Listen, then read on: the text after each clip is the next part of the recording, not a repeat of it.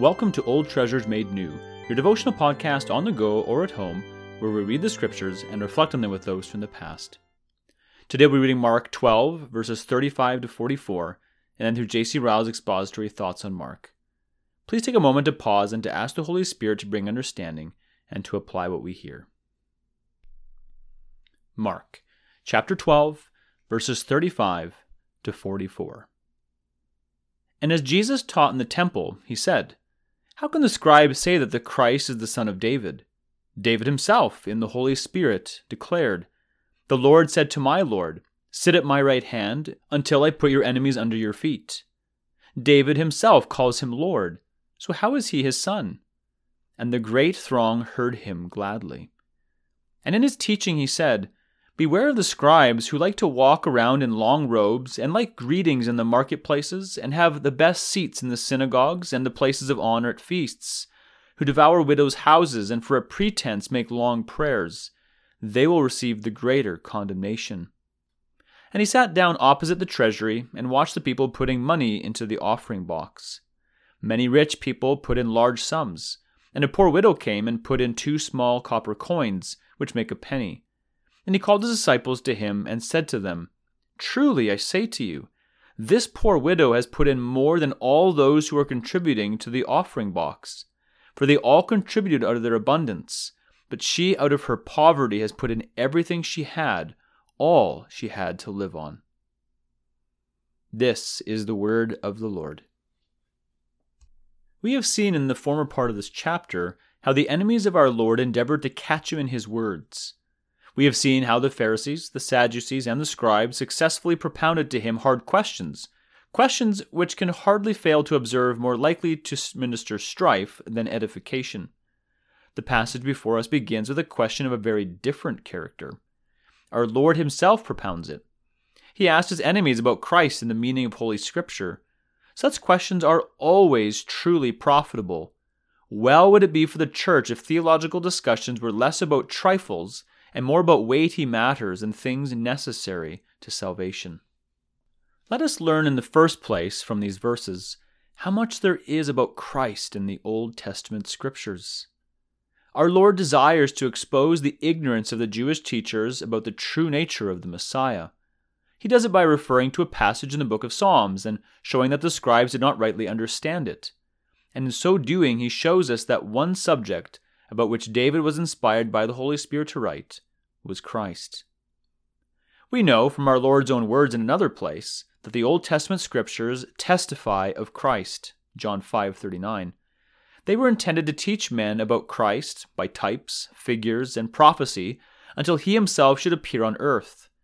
We should always keep this in mind in reading the Old Testament, but never so much as in reading the Psalms.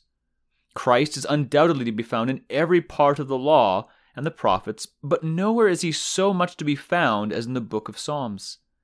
His experience and sufferings at his first coming into the world, his future glory and his final triumph at his second coming, are the chief subjects of many a passage in that wonderful part of God's Word. It is a true saying that we should look for Christ quite as much as David in reading the Psalms. Let us beware of undervaluing or despising the Old Testament. In its place and proportion, the Old Testament is just as valuable as the New. There are probably many rich passages in that part of the Bible which have never yet been fully explored. There are deep things about Jesus in it, which many walk over like hidden gold mines, and know not the treasures beneath their feet. Let us reverence all the Bible. All is given by inspiration, and all is profitable. One part throws light upon another, and no part can ever be neglected without loss and damage to our souls. A boastful contempt for the Old Testament scriptures has often proved the first step toward infidelity.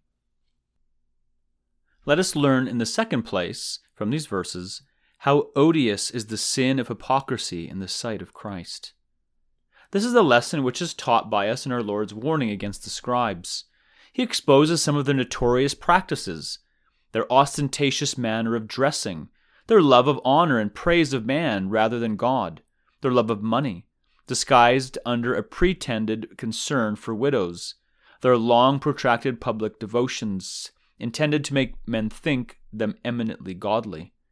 And he winds them all up by the solemn declaration, "These shall receive the greater condemnation." Of all the sins into which men can fall, none seems so exceedingly sinful as false profession and hypocrisy. At all events, none have drawn from our Lord's mouth such strong language and such heavy denunciations.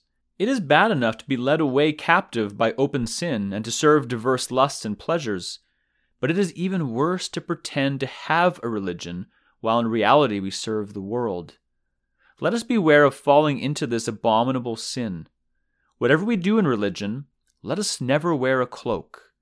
Let us be real, honest, thorough, and sincere in our Christianity. We cannot deceive an all-knowing God. We may take in poor, short-sighted man by a little talk and profession, and a few cant phrases and an artificial devoutness. But God is not mocked. He is a discerner of the thoughts and intentions of the heart. His all-seeing eye pierces through the paint and varnish and tinsel which cover the unsound heart. The day of judgment will soon be here. The joy of the hypocrite is but for a moment. Job 20, verse 5. His end will be shame and everlasting contempt.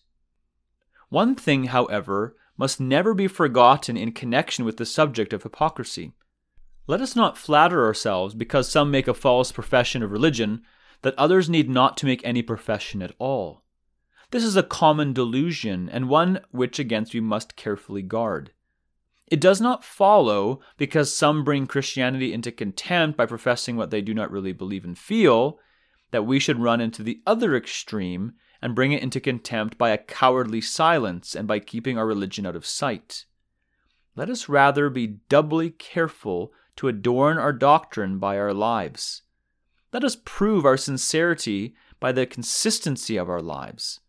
Let us show the world that there is a true coin as well as a counterfeit coin, and that the visible church contains Christians who can witness a good profession as well as Pharisees and scribes.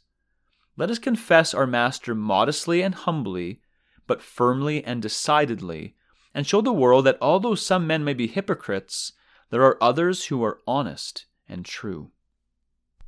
Let us learn in the last place from these verses how pleasing to Christ is self-denying liberality in giving. This is a lesson which is taught us in a striking manner by our Lord's commendation of a certain poor widow. We are told that he beheld how the people cast in their voluntary contributions for God's service into the public collecting box or treasury. He saw many that were rich casting in much. At last he saw this poor widow cast in all that she had for her daily maintenance. Then we hear him pronounce the solemn words, "Truly, I say to you, this poor widow has put in more than all those who are contributing to the offering box." More in the sight of him who looks not merely at the amount given, but at the ability of the giver, not merely at the quantity contributed, but at the motive and heart of the contributor. There are few of our Lord's sayings so much overlooked as this. There are thousands who remember all his doctrinal discourses and yet contrive to forget this little incident in his earthly ministry. The proof of this is to be seen in the meager and sparing contributions which are yearly made by Christ's church to do good in the world. The proof is to be seen in the miserably small incomes of all the missionary societies in proportion to the wealth of the churches. The proof is to be seen in the long annual lists of self-complacent Guinea subscribers, of whom many could easily give hundreds of pounds. The stinginess of professing Christians in all matters which concern God and religion is one of the crying sins of the day and one of the worst signs of the times. The givers to Christ's cause are but a small section of the visible church. Not one baptized person in 20 probably knows anything of being rich toward God. Luke 12:21. The vast majority spend pounds on themselves and give not even a pence to Christ. Let us mourn over this state of things and pray God to amend it. Let us pray him to open men's eyes and awaken men's hearts and stir up a spirit of liberality. Above all, let us each do our own duty and give liberally and gladly to every Christian object while we can. There will be no giving when we are dead.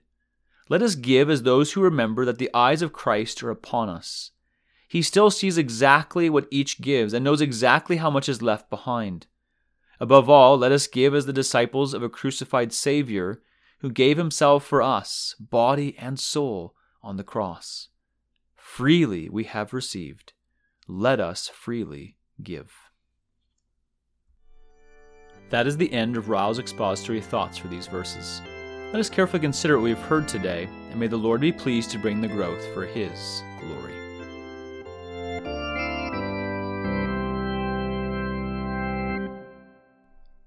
In considering what we've just heard, would you prayerfully ask yourself and others the following questions?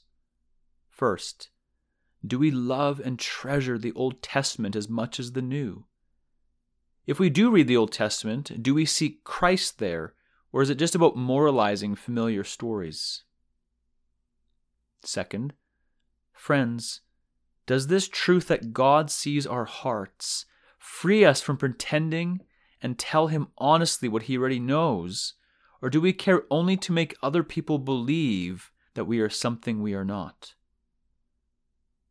Third, on the other hand, do we adore the doctrine of Christ by publicly living out our faith, or do we hide it under a false pretense of humility?